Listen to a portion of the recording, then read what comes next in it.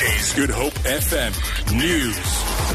Good afternoon. The Robben Island Museum in Cape Town has closed its communal swimming pool on the island indefinitely following a fatal drowning incident on Monday.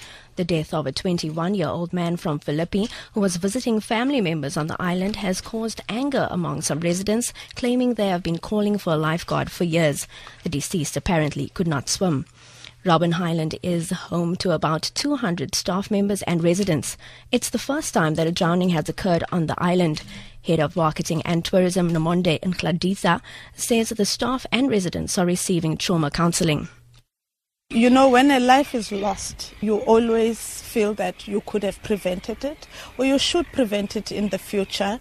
As a company, we've decided to look at this resident pool and see if we can have a lifeguard placed here. But investigations are in place. We'll come up with a better plan. But for now, we've decided to close this pool until we've come up with that plan. The case against a 45-year-old alleged drug dealer from Soweto has been postponed until the 11th of January in the George Magistrates Court in the Southern Cape for a bail application. The man was arrested on Christmas Day on the N9 between Uniondale and Herald. He was allegedly found with 75,000 Mandrax tablets worth about 4 million rand. 11,000 rand in cash was also seized. The National Sea Rescue Institute has had to deal with some unusual incidents in the Cape Town area over the long weekend. NSRI spokesperson Craig Lambinon says a 22-year-old man fractured his ankle when he fell out of a tree in Malkpoortstrand while retrieving a ball. Lambinon says in the same area, a 23-year-old woman injured her knee while horse riding on the beach. A young lady, 23-year-old female, from Durbanville, had been thrown from a horse while wading in the water on her horse. The horse had bolted.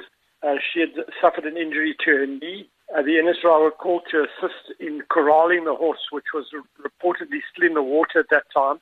But on arrival on scene, handlers had managed to get the horse back into its horse box, and the female was transported to hospital in a stable condition. And to end this bulletin, a campaign group in Britain seeking the country's early exit from the European Union has written to business leaders in all EU member states to try and build support for a free trade deal. The BBC's Andy Verity reports. Leave means Leave campaigners want the UK to exit the EU within 2 years. The risk, though, is that if the UK doesn't accept obligations like free movement of people, other EU countries will block free trade. Campaigners say they're reaching out to chambers of commerce in all 27 member countries to persuade them that a trade deal with zero tariffs is in the interests of all businesses in the EU. Their hope is European business owners will then put pressure on their governments to agree such a deal. But, their critics will point out, getting 27 governments to agree that before 2019 comes around may prove challenging. For Good Hope FM News, I'm Robin Frost.